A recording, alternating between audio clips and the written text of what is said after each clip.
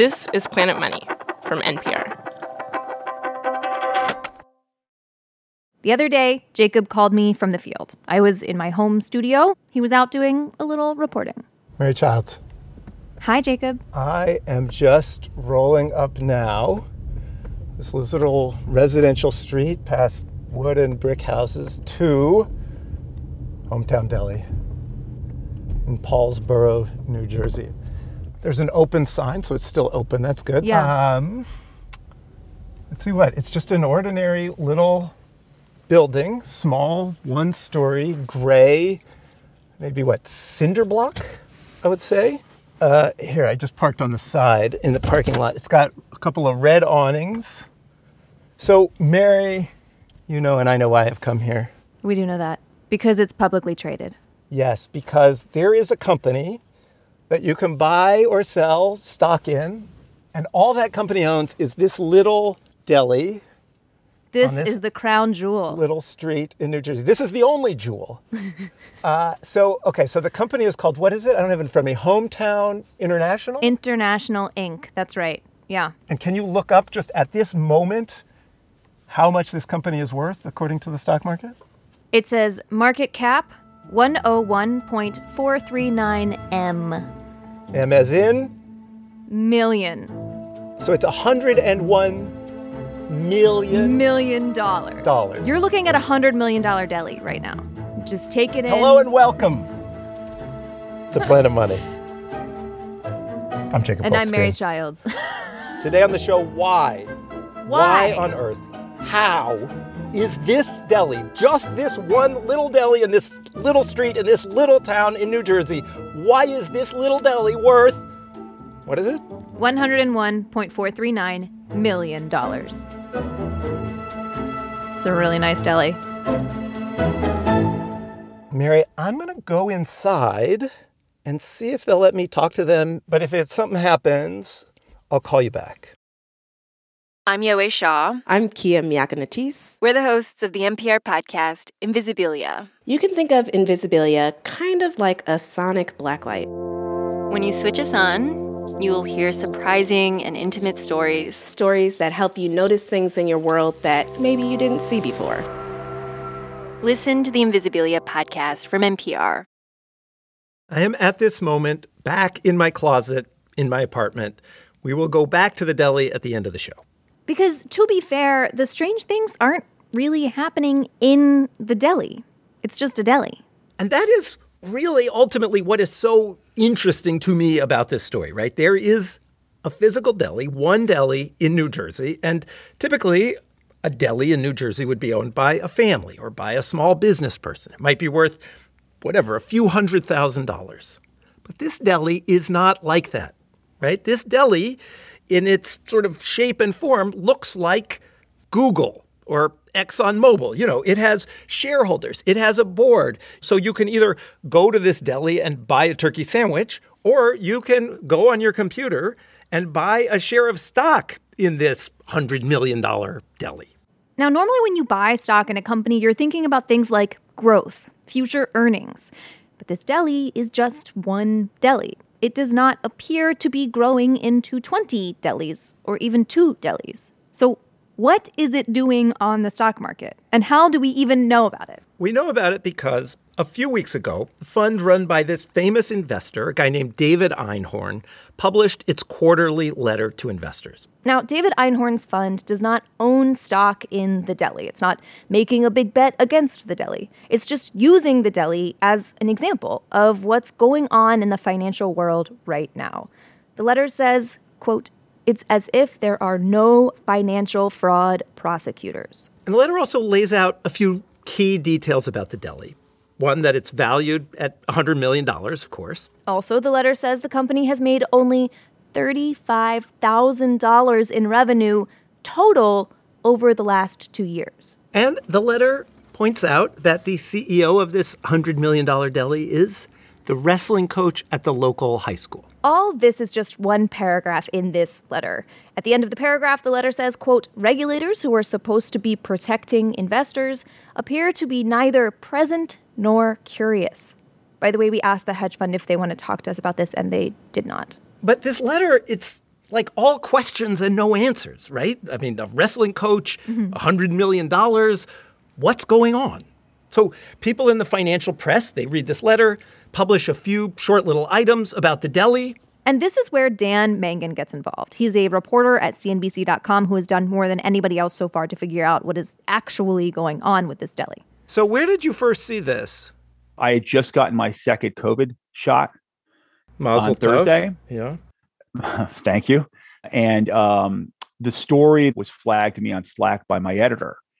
And I was sitting in a YMCA in the Bronx, and I was looking at this, and my kind of head was started to explode. And I was like, this is going to be a big story. Let's start pulling some paperwork on this. Because this is a publicly traded company, they are required by law to file lots of paperwork with the federal government, right? With the Securities and Exchange Commission to tell the world a lot about their company. Yes, right. That's exactly right. So Mangan goes home and he does something that we all should be doing more of. He looks up the public filings of this publicly traded company, which is how the system is supposed to work. The Securities and Exchange Commission, the SEC, the federal regulator, was founded to help Dan Mangan, or anybody else who wants to know, find out what publicly traded companies like Hometown International Inc. are getting up to. So Mangan goes home, goes to the SEC's website, and starts looking up these documents, documents that every public company has to file and that anybody with an internet connection can read. He starts with Hometown International Inc.'s latest annual report. Classic. And like all annual reports, there are biographies of the key people at the company. It's right there on page 11 under the headline Directors, Executive Officers, and Corporate Governance. There's the CEO, who, as that hedge fund letter says, is the local wrestling coach. He is also the high school principal.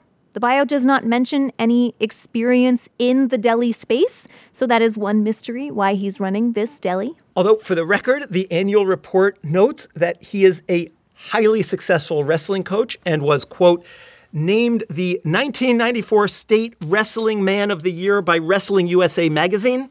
Also, it says his teams have won dozens of championships. Next to the CEO, Mangan sees the bio of the company's chairman, who is also mysterious, but in a very different way. So the other name is a guy named Peter L. Coker Jr., who's the chairman of the company. And, Mr. Coker appears to be based in Hong Kong. He's the chairman of a company there called South Shore Holdings Limited. And they own a hotel in Macau known as the 13. And it was billed as the most luxurious hotel in the world. I think the minimum stay there originally was going to be about $1,500 a night. They had a fleet of Rolls-Royce Phantoms available for limousine, uses by their guests. And they had a bunch of big deal investors. So that's a big player to have running your deli. That's right. And I don't think he's wearing a white smock and slicing bologna behind the counter on the weekends when he pops in there. But I might be wrong. So far, the annual report has shown Mangan that the CEO is a high school principal / wrestling coach. The chairman is based in Hong Kong with interests in Macau, which is like the Chinese Las Vegas. And Mangan keeps flipping through the report. If you're following along at home, we are now on page 13. And here he sees a list of major shareholders in the company, which is also a requirement for an annual report. And for good reason, because it used to be pretty common for companies to have these secret ownership structures. And those structures were sometimes used to basically screw over investors or the public. So the regulators said, companies, you now have to publicly list everybody who owns more than 5% of your stock so we can keep track of who owns what.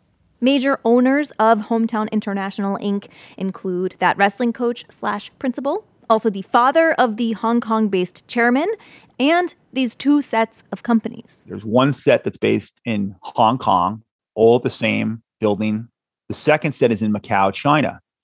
Again, likewise, all based in one office or one building there. These companies have these opaque names that tell you absolutely nothing about them, like IPC Trading Company and VCH Limited. So far, this is just a list, right? This person, this company, that company. But then on page 15 of the annual report, Mangan finds action. He finds this very strange movement of money. The report says, effective as of May 1st, 2020, we entered into a consulting agreement with VCH Limited. Pursuant to this agreement, VCH shall receive $25,000 per month during the term of the agreement. So what they are saying is Hometown Deli, which makes basically no money and is partly owned by VCH, is sending VCH $25,000 every month. And this seems like the sort of thing that investor letter was talking about when they said regulators seem to be neither present nor curious.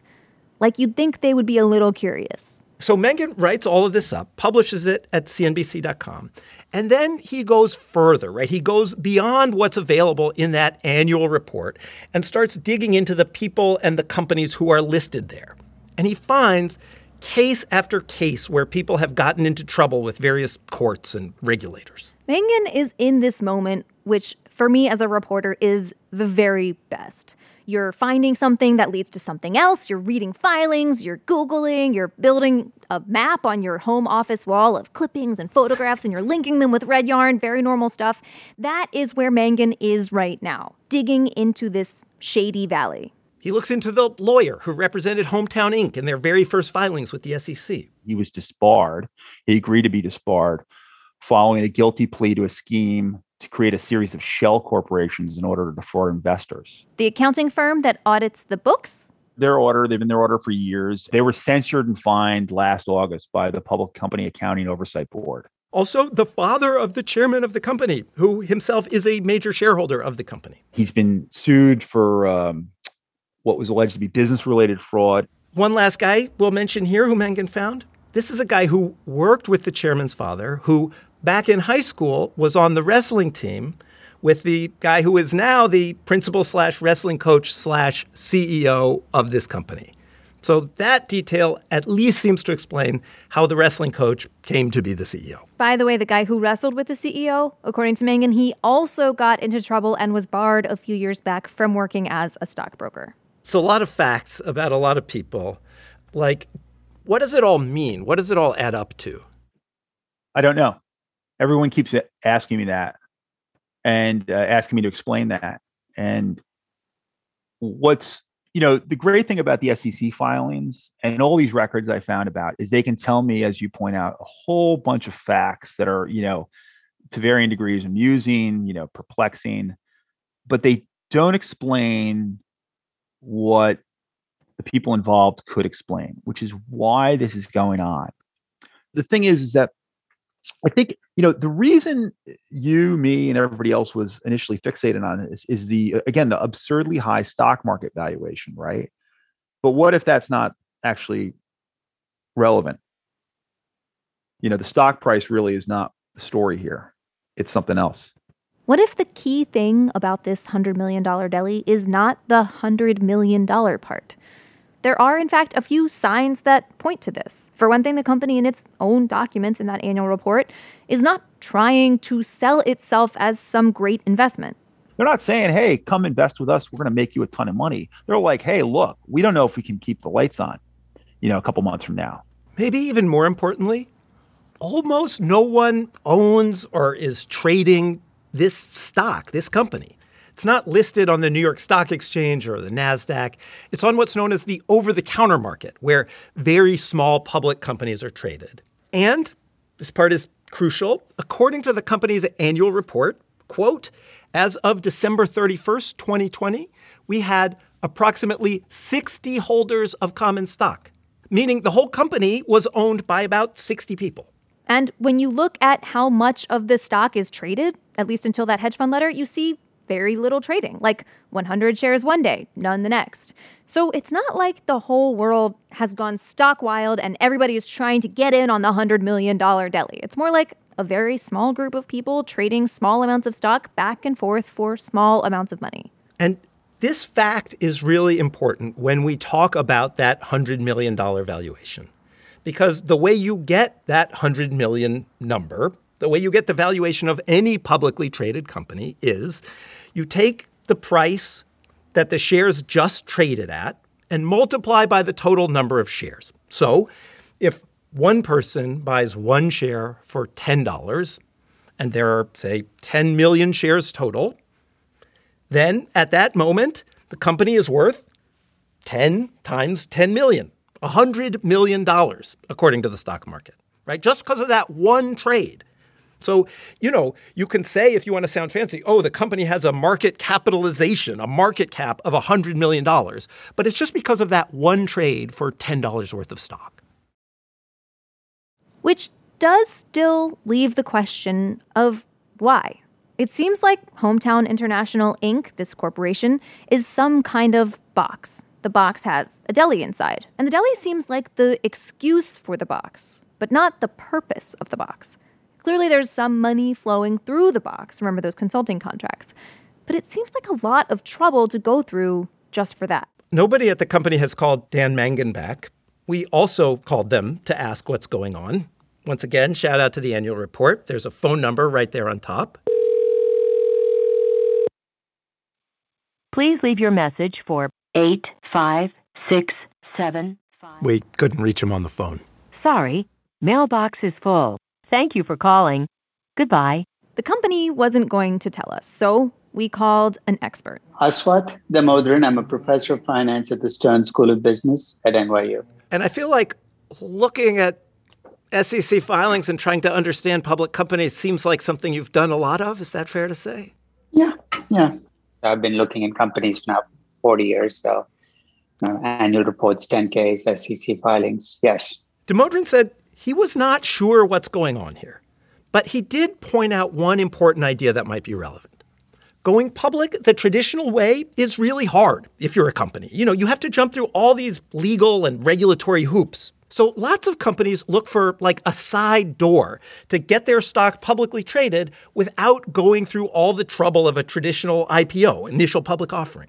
One version of this you might have heard of recently is the SPAC, Special Purpose Acquisition Company. These are public companies that go raise a lot of money and then use it to buy a private company. So this is a way for the private company to go public without jumping through all of those IPO hoops. It is hoopless. Damodharan says this deli, Hometown International Inc., is not a SPAC. They haven't raised a bunch of money, but maybe it's sort of SPAC adjacent? I'm going to create a word. You've heard of SPACs, right? These special purpose entities that are creating all these IPOs. This is a snack. This is basically a special no-purpose entity. It's a deli snack. It's a snack from a deli. It is a deli. It's a snack. That annual report we keep talking about, it does sort of point in that direction.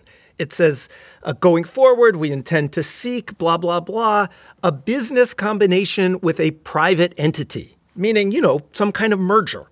Damodharan says one thing that they might possibly have in mind is something called a reverse merger. In a reverse merger, a private company wants to go public, and instead of doing the hoops and having an IPO, the company buys some semi-defunct but still publicly traded company. A few years back, there was a wave of this with Chinese companies buying these very small but publicly traded U.S. companies. Damodharan says maybe the people who set up Hometown International Inc. had something like that in mind. So what it then creates is a structure you can use to bring almost any business in any other part of the world into a U.S. publicly traded company. Maybe Hometown International Inc. was supposed to be the box for somebody in, Macau, China, to put some company into so that company could become publicly traded in the United States. And if that's the case, it's kind of, it's impressive, right? Like that someone went to all that trouble, right? It reminds us how much foreign companies value having their stock traded in the U.S. And, of course, people want to list in the U.S. because there is so much money here, because it is this giant liquid stock market, right? But part of the reason it's such a big liquid stock market is because of the transparency we have, right? Because investors know we can go online and read these annual reports that in the case of some companies, like this deli, tell you these very strange things. After the break, the actual deli. I'm going into the $100 million deli. So exciting. It's all happening now. How you doing, sir? Hi, how you doing? Good. I'm a reporter. I wonder, can I order a sandwich? Yeah, you can order a sandwich, but we're just not having any reporter, Okay. So if I stop recording, I'll be happy to take it. If I put it back in my car, can I come back and get a sandwich? Okay. Appreciate it. Thank you. Well, that was fast. Support for this podcast and the following message come from NPR sponsor TD Ameritrade. TD Ameritrade's learning experience is curated from their vast library of exclusive content and customizes to fit your investing goals and interests. Get started at tdameritrade.com/education. Support for NPR and the following message come from Blue Air. Their award-winning air purifiers combine Swedish design with high performance and whisper-silent, energy-efficient operation. Find out which air purifier is right for you at blueair.com. Back to that phone call. I'm in my studio at home, where I always am. Jacob is in Jersey. He just got bounced from the deli for walking in with a giant microphone. No reporters allowed, but I can order a sandwich. And so, Okay. to be respectful of them, let's get off the phone. I'll talk to you in a minute. Okay, bye.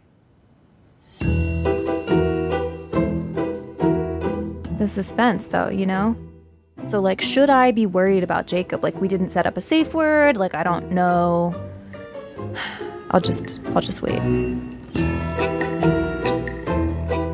$101 million deli. I mean, would that I had that kind of entrepreneurial spirit, you know?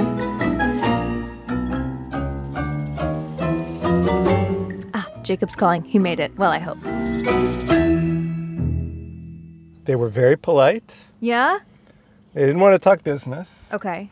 But let's see. It was like maybe 5 or 6 tables with like plastic red check tablecloths. Wow. And absolutely classic. Got a turkey hoagie, which seemed straightforward.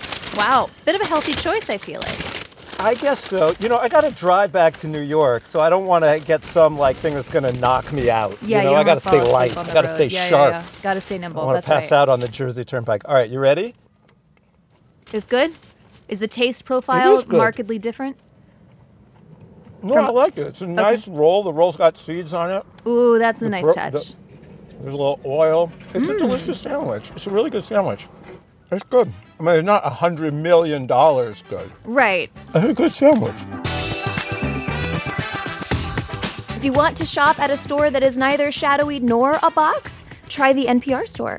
Microface merch, Jacob Goldstein's book. I'm just saying. shop.npr.org/planetmoney. That is shop.npr.org/planetmoney. Today's show was produced by Dan Girma and Alexi Horowitz-Ghazi. Our editor is Brian Erstadt. Our supervising producer is Alex Goldmark. I'm Jacob Goldstein. And I'm Mary Childs. This is NPR. Thanks for listening. In stressful times, you want to spend your time checking out not just what's best, but what's best for you. We know you care about what you watch, what you read, and what you listen to. NPR's Pop Culture Happy Hour podcast is with you 5 days a week to make sure that time is well spent. Listen now to the Pop Culture Happy Hour podcast from NPR.